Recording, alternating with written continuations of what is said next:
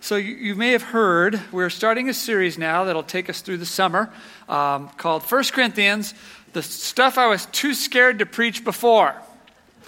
So when you first called me to be one of your pastors back in 2007, we started with the series on 1 Corinthians. And then as soon as I started reading 1 Corinthians, I started finding that passage is kind of dull. I don't know what I would do with that.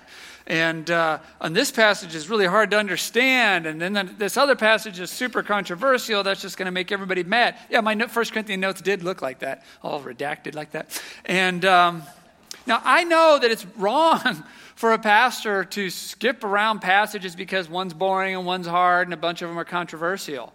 But I'd only been out of school for 5 minutes, right? This is my very first ministry job. I didn't know how we were going to get along, what you're going to take off of me. So we skipped around. But now it's 12 years later, and, I feel like we're getting along pretty good. And so we're going to go back and revisit these 1 Corinthians passages that were skipped before and see if we can't discover why did the Holy Spirit inspire these words and why did the church preserve them and how did they come to be passed on to us. So let's dig in to these previously redacted passages and see what we might be able to find there. So this is the intro to the letter. Now, lots of preachers skip the intros to letters. They're basically the equivalent of, dear mom and dad, camp's great, sure do miss you all. And so, and maybe if I were smart, I'd still be skipping it. But I'm not smart. So we're gonna do this. Let's start in 1 Corinthians chapter 1, verse 1. This letter is from Paul, chosen by the will of God to be an apostle of Jesus Christ, and from our brother Sosthenes. All right, let's start with some easy questions, like the word apostle. Paul says he's an apostle. We hear that a lot. What's that mean? So Jesus died on the cross around 33 AD. But then his followers said, and we believe, that he rose from the dead on the third day. And he sent them out into the world to proclaim that God's forgiveness is now offered to all people and that Christ's death and resurrection on the cross is the sign of God's forgiveness and what has made it possible. So they're sent out to give that good news. And the Greek word for someone who's sent out is apostolos. And so that's where we get our word apostle. It means the people who were sent out. So you hear Apostle Paul, apostle this and that, and the disciples, and then all of a sudden they're the apostles. Maybe you never knew before. What's that word? It's those who were sent out to share this good news with the world. You're an apostle. And if we had skipped the intro, you wouldn't know that. So it says this letter is written by Paul. Now, Paul gets bandied around a lot. Paul said this, and Paul wrote that, and St. Paul, and Apostle Paul. But maybe you've never figured out, who is Paul and what's the big deal? And now you're not going to ask. And so, but we're doing the intro. So Paul was a Jewish rabbi who persecuted Christians. He would go around Jerusalem and imprison and have people executed for spreading what he believed was a false religion. And after about 1, 2, 3 years, he started to get extradition papers where he could go do that in other cities. And so he was riding up to Damascus to capture Christians when Paul had a vision of Jesus Christ on the road. And so then Paul became an apostle and he started going around the Roman world to spread Christianity. And so that's why Paul is so exciting to Christians, because he started out as an enemy of the faith, and then he came to faith and spread it all across the Roman Empire and wrote much of what we call the New Testament of our Bible. So we got that from the intro. Also in the intro, it says it's from Paul and from our brother Sosthenes. Okay, who's Sosthenes besides having an impronounceable name? We don't know for sure, but I think I have a really good guess. So 5 years before Paul writes this letter, he's preaching in a synagogue in the city of Corinth, and this is the letter to the Corinthians, and a riot breaks out. Well, the leader of the synagogue who had invited Paul to come teach about the Messiah, his name was Sosthenes. And you find this all in Acts chapter 18, verse 17. It says, the crowd then grabbed Sosthenes, the leader of the synagogue, and beat him right there in the courtroom. So I didn't know if you know this, but these intros and exits to letters that are often skipped contain all these dropped names. But you can take these names and then go back and connect them to the book of Acts and find that there is a history and a flow and that these are real people. And you begin to learn that our Our holy writings are not some guy looking in his hat translating letters, or not somebody who went up on a mountain and came back down and said, oh, God gave me this whole religion while I was up there. It's rooted in history, and it's rooted with real people who lived in these cities and these places, and you can track them across different books, often in these intros and exits to letters that most of the time we don't preach.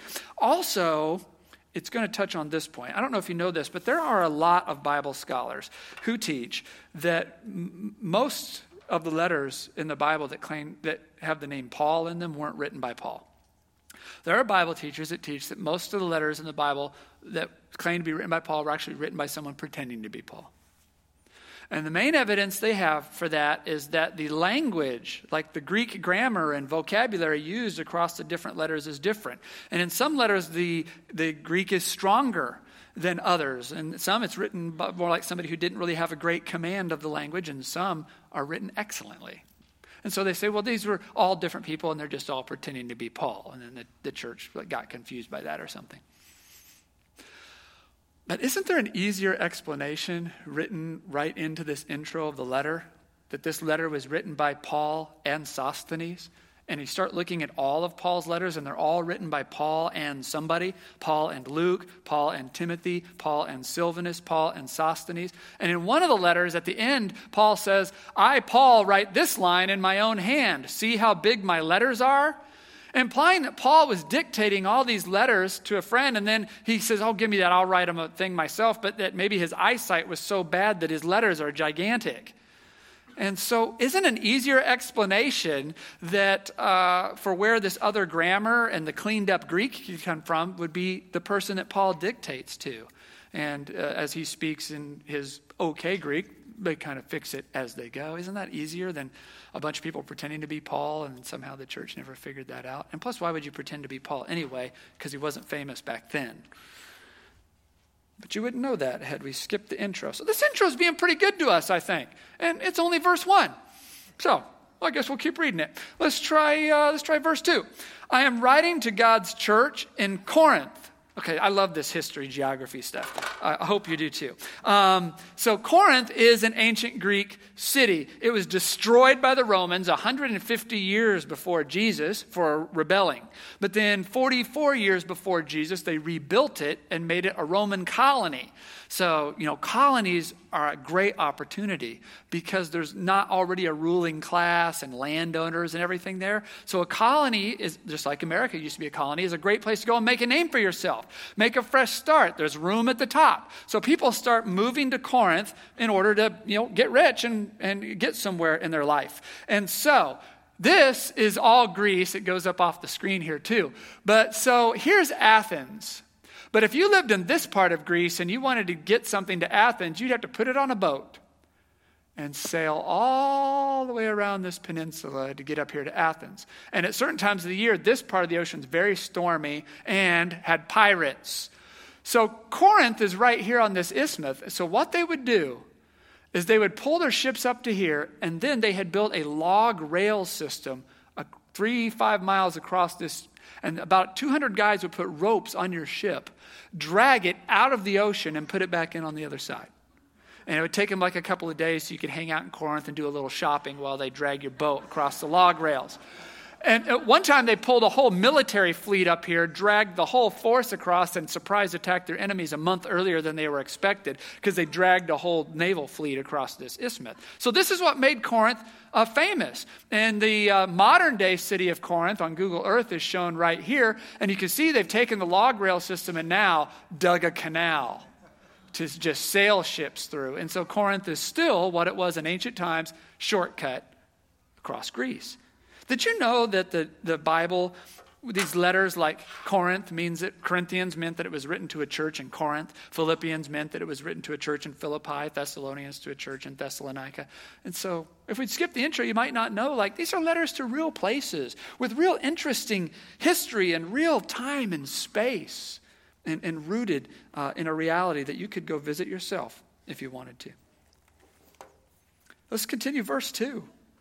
I'm writing to God's church in Corinth, to you who have been called by God to be his own holy people.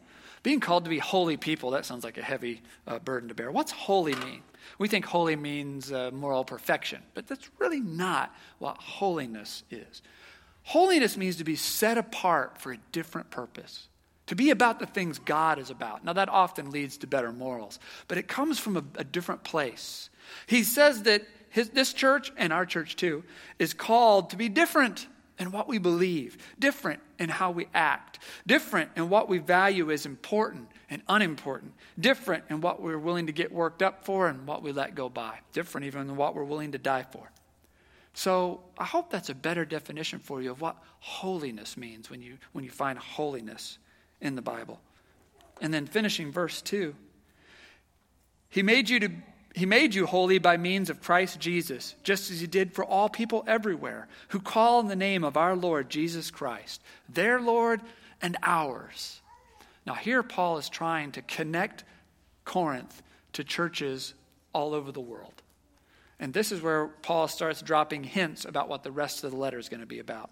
Because if you keep reading Corinthians, you'll learn that Corinthians believed that they were superior Christians to other people, that their church was extra special. And some of them even believed that they had outgrown Paul, that they'd even gotten to be better Christians than him, and they didn't need him or his teaching anymore, which is why he reminds them earlier, Jesus made me an apostle, not you. In fact, the intros to these letters give you hints of things that issues that are to come, like verse 3. May God our Father and the Lord Jesus Christ give you grace and peace. I always thank my God for you and for all the gracious gifts he's given you now that you belong to Jesus Christ. Through him, God has enriched your church in every way with all of your eloquent words and all of your knowledge. So he's praising them for having eloquent words and knowledge in their church. Now we're going to learn later in the letter the Corinthians actually believed that God had given them better knowledge than anyone else and more eloquent speech and even the ability to speak in an unknown languages, which they called speaking in tongues. Christians today still speak in tongues. Some of you have spoken in tongues and received that gift. But the Corinthian church believed that that gift was given to everybody who was a real Christian and that the Christians who had it were better than the ones who didn't. And yet Paul looks at that and he thanks God that they've received these gifts, even though they've gotten out of hand. Where another pastor might say, look, you guys are getting out of hand with this spiritual gift stuff, knock it off. Paul thanks them, or thanks God, for the wisdom that they have and the speech that they have. And then later he's going to make corrections. This is a very interesting approach. Now, guys, I see churches get this wrong all the time. There are churches today that have said, spiritual gifts have got out of hand, so we're not going to talk about spiritual gifts anymore. Everybody starts acting crazy. So no more praying for healing, no more prophecy, none of that kind of stuff. We're not doing that anymore. So they throw it out, so there won't be trouble. I've seen churches decide that their music program and having excellence in the music program has gotten out of hand. You know, because people try out for the band and they can't really sing or play well enough. And so then they get really, really mad. And so I have seen churches decide, you know what, we're not having tryouts anymore. Everybody who wants to be in the worship team can be on the worship team, even if they have to turn them off and play a recorded track over the top of them. I don't want to air out anybody's dirty laundry, but there are churches here in town where the people you see playing, that's not who you're hearing. And sometimes the players themselves do not know that they are shut off and a professional has been called in to record that ahead of time and played over the top of them. So, which means that no actual spiritual gifts are at use. And these folks had actual spiritual gifts that God gave them that are now completely unexplored because someone decided the music thing has gotten out of hand. I know churches that have decided evangelism's gone to a weird place, so we're not going to evangelize anymore. It's just too awkward. So we're just going to sit in here, and we'll be really nice people, and we'll hope maybe somebody accidentally stumbles in and wonders something about Jesus. But we're not sharing faith anymore. A lot of churches have decided that serving the poor has gotten out of hand. The serving the poor has become a distraction of the gospel, that people are far more concerned with giving someone a bowl of soup than making sure they understand that Christ Jesus loves them and has a different life for them. So their solution to that is like, well, we'll just quit serving the poor. We'll just preach all the time. That'll fix it. God will fix the poor people thing later. And lately, I know Christians who have decided church itself has gotten out of hand. So let's just stop having church. Christians, seminary students, graduate and say, I'm not even going to do a church. I'm just going to open a coffee shop. If anybody wants to come in and talk about Jesus, I'll do that. Otherwise, I'll just give them shots of espresso. I'll just blog. I'll just start a website or just blog. That's a great church because if they get on your nerves, you just bar them from the comment section. Because church has gotten out of hand. See, we'll just keep crossing off everything that bothered us till finally we get down to something so small that human sin can't mess it up. But there's nothing that human sin can't mess up. Even Jesus himself gets distorted by human sin and how he's presented to the world. So you can't make your church small enough that human sin can't mess it up. So Paul, rather than cross things off the list, he gives thanks for what God has done. He says, let's start there. Changing hearts, changing minds. It's a different take. Verse 6. This confirms that what I told you about Christ is true. Now you have every spiritual gift you need as you eagerly wait for the return of our Lord Jesus Christ. He will keep you strong to the end so you will be free from all blame on the day when our Lord Jesus Christ returns. So lots of talking about the return of Christ and the end here. And we're going to learn at the end of this letter that some Corinthians no longer believe in the resurrection. They no longer believe Christ is going to return, that the dead will be raised, an eternal kingdom. In fact, some Corinthians in this church, in this ancient church, believed that God's kingdom had already come completely here on earth. They were living in all the heaven there was ever going to be. They've arrived. There's nothing more to look forward to or wait for. And that belief then caused them to start doing some pretty weird stuff. You know, for many decades, the American church has struggled with this, only we've had the opposite problem. We've had so much focus on the end times and the end of the world, and you read all the books, that we lost focus on the here and now. As I said, some churches stopped serving the poor. They said, let's just preach about the end times. When people get saved, then, God will come back and fix everything. There won't be any poor people. So we don't have to do anything about it now other than preach about the end times. A lot of churches have abandoned talking about the environment at all and our responsibility as Christians to take care of this gift God has given us. Instead, we've taken the tack of, burn it all down, then Jesus will come back and grow it back all up again. Taking care of our own bodies has worked its way out of the church. We all just pray for a heaven where you can eat chocolate ice cream all the time and never sleep and it won't ever matter. We've given up on our families, given up on dealing with our own sin. Everything became, for many decades in the church, Jesus will come back and fix it all. In the meantime, crunch all you want, we'll make more. That's the old Doritos ad. I'm probably getting too old. All right. So we've had, in the last 10 years, though, a healthy swing back. It's beginning to swing back. You don't really relate to what I'm talking about right now if you've just been in Christianity the last 10 years, because there is a focus on also working in the gospel here and now as we await Jesus' return. But it is a swing that's in motion, and I believe our duty right now in the church for this generation is to see if we can halt this swing about right where it is. We're in a pretty good place right now of partnering with Jesus in this gospel, but also waiting for Jesus to return. Now, our enemy, the devil, liked this extreme, and he would also like it to go back to the other extreme, where we'd be like the First Corinthians church, where we'd swing so far that we no longer believe that Jesus is ever coming back, that there will be any sort of end times, and that everything is just here and now, and that's all there is. So our responsibility is probably to hold it about right where it is. We're living at a good time for theology. We need to recapture this idea that theologians came up with a long time ago of the already but not yet. Remember we said this. The already but the not yet. It goes like this. Christ is already king, yes, but he has not yet freed all the world from every stronghold of evil. Already but not yet. We already have eternal life guaranteed to us by Christ's death and resurrection on the cross, yes, but we've not yet received our immortal and imperishable bodies. There's still more to come in that. Not yet. Already and not yet. Are we already taking the world in Jesus' name? Banishing poverty where we can, banishing perversion from our own lives where we can, spreading peace, spreading prosperity? Absolutely. already. But the final victory will always be just out of reach until Christ returns and crushes the last of his enemies. And the last of his enemies are death, hell, and the grave under his feet. We're not big enough to pull that off already, and not yet. If we let this keep swinging, the swing's been good, I'm saying, but if we let it keep swinging all the way to where the Corinthians were, where there's no resurrection, no return of Christ, that's going to take us to two bad places. The first bad place it will take us, if we don't believe Christ is ever coming back, is that we believe that this world is all there is, and so it's our job to fix it.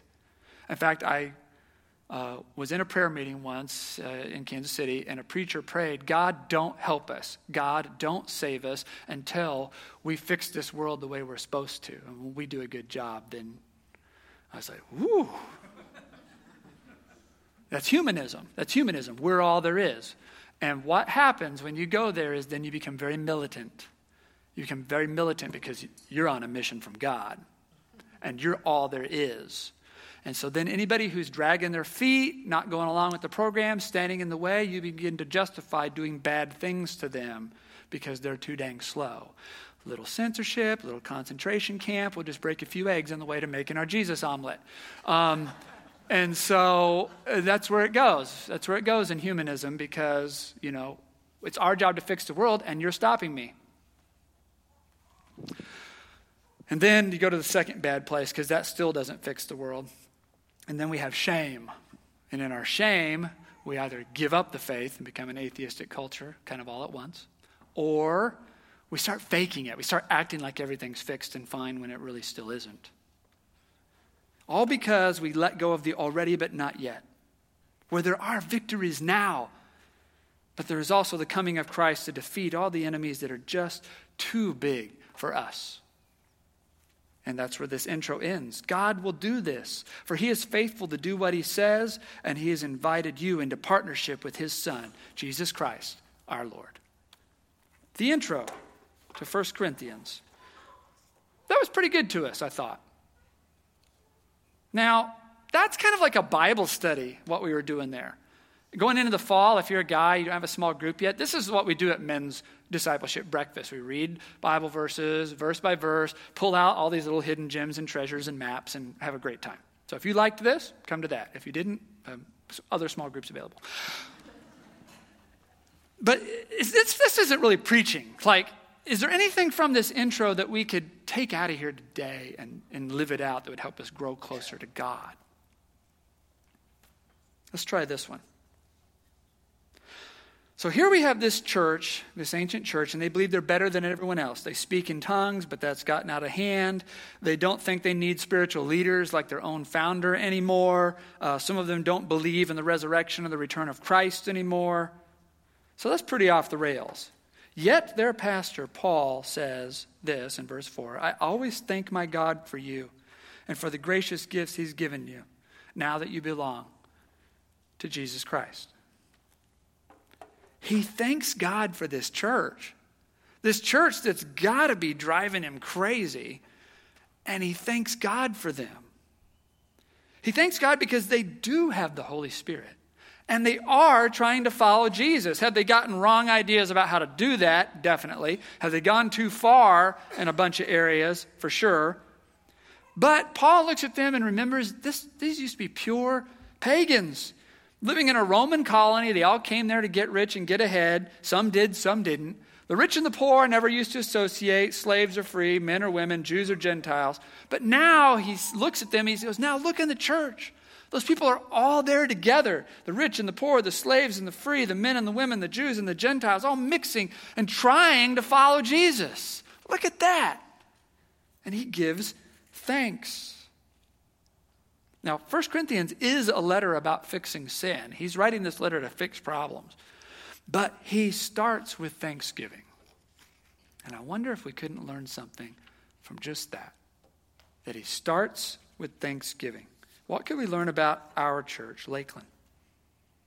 So here in Lakeland Community, our mission is right here, to build a community of authentic followers of Jesus Christ. That's a great statement. That's worth a lifetime. But that's also frustrating Because sometimes, we're frustrated with the building. We're not building fast enough. We're building too fast. What are you trying to build? Is that the same thing everybody else builds? Sometimes it's the community, because not everyone's getting it or experiencing it in the way they would want to. Sometimes we're frustrated with authentic followers. We got people who say one thing and then do another, like preachers that watch 170 hours of Stranger Things when there's only 17. So why are you starting it over again? Sometimes it's keeping the focus on Jesus Christ and not being focused on everything else that there is to focus on in the world. It's frustrating. So what are we going to do when it's frustrating? The scriptures in this letter say, start with thanking God. Start with thanking God for what we do have. We'll have to address these issues along the way, just like this letter does. But we've got to start thanking God for the building that has happened and the ministries that have happened here that we're so grateful for. And for the community that we do have and all the instances we see where someone has taken care of someone else. Or someone has found a friend and grown in Christ. We've got to thank God for the authentic followers that are sitting around you right now. People who, big ways and small ways, do what Jesus calls them to do. And of course, we got to thank God that we belong to Jesus Christ. Surely, we're not expressing that in all the ways we could or should, but we're trying. And we belong to Jesus Christ. And that's what it's all about. And we have to start there, thanking God for that.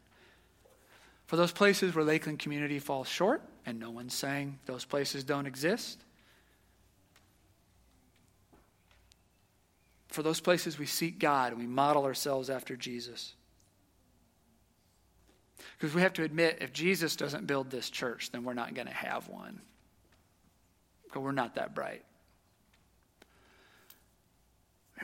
We already have a church, but it's not yet, reaching the community the way we would want it to. You have friends that haven't yet come to Christ yet, right? As long as that's true, we're still in the not yet. We already have a church dedicated to Christ Jesus. And yet every heart's not as fully in love with him. Not even my own heart is as fully in love with him as I'd want it to be. So we're the already not yet.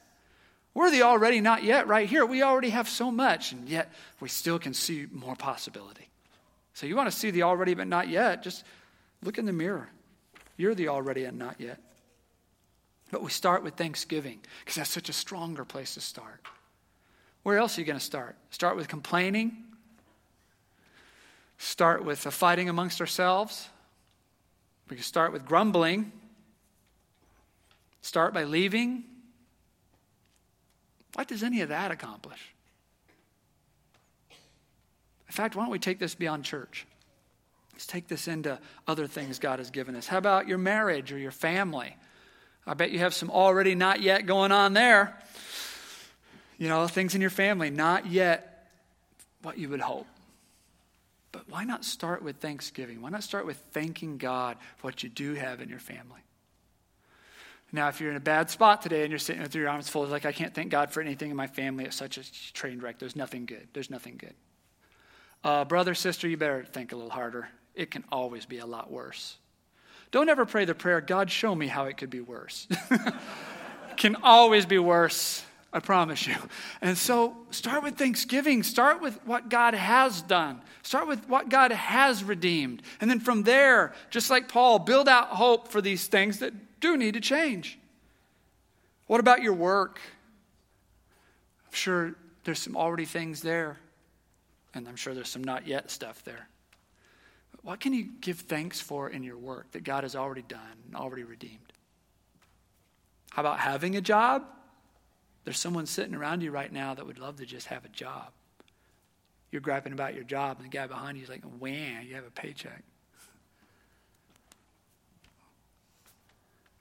What about your health? Some of you are in bad shape, but what can you thank God for that you still have? I still have. It's such a more hopeful place to begin. What about your circle of friends? You probably would hope for more. But what can you thank God for that you have? I mean, surely all these areas need some serious work. Need some serious Holy Spirit rehab. But why not start where the scriptures begin? To thank God for what he's already done. They have the hope that God has. This church, Corinthians, the Corinthian church, they're crazy. They're doing crazy stuff. Paul thanks God that they're trying to follow Jesus, and then he starts the letter and builds out from there. And then get ready, because although God loves us right where we are. He loves us too much to leave us right where we are. God loves you right where you are right now, but he is not going to leave you right where you are right now. Every single one of us, you, me, everybody is going to go on a journey with him. Starting with that place of hope, with what he already has done. God will do this, for he is faithful to do what he says. And he invited you into partnership with his Son, Jesus Christ, our Lord. Amen. It's from this letter of 1 Corinthians that we get those words, that when Jesus was in the upper room, he took bread, and after giving thanks, he broke it, and he said, "This is my body broken for you." And if our servers want to come forward, we're going to take part in the Lord's table. Because he took a cup, and he said, "This cup is my blood of the new covenant poured out for the forgiveness of sins. As often as you eat this bread and drink this cup, you remember my death until I eat and drink it with you in my Father's kingdom." There it is. The forgiveness is already given to you, but we're not yet in my Father's kingdom. So the already is where you tear off the bread and dip it in the cup and receive God's forgiveness. And the not yet is for the kingdom that's coming, but guaranteed. There it is. You live out the already and not yet right here at this table. Amen.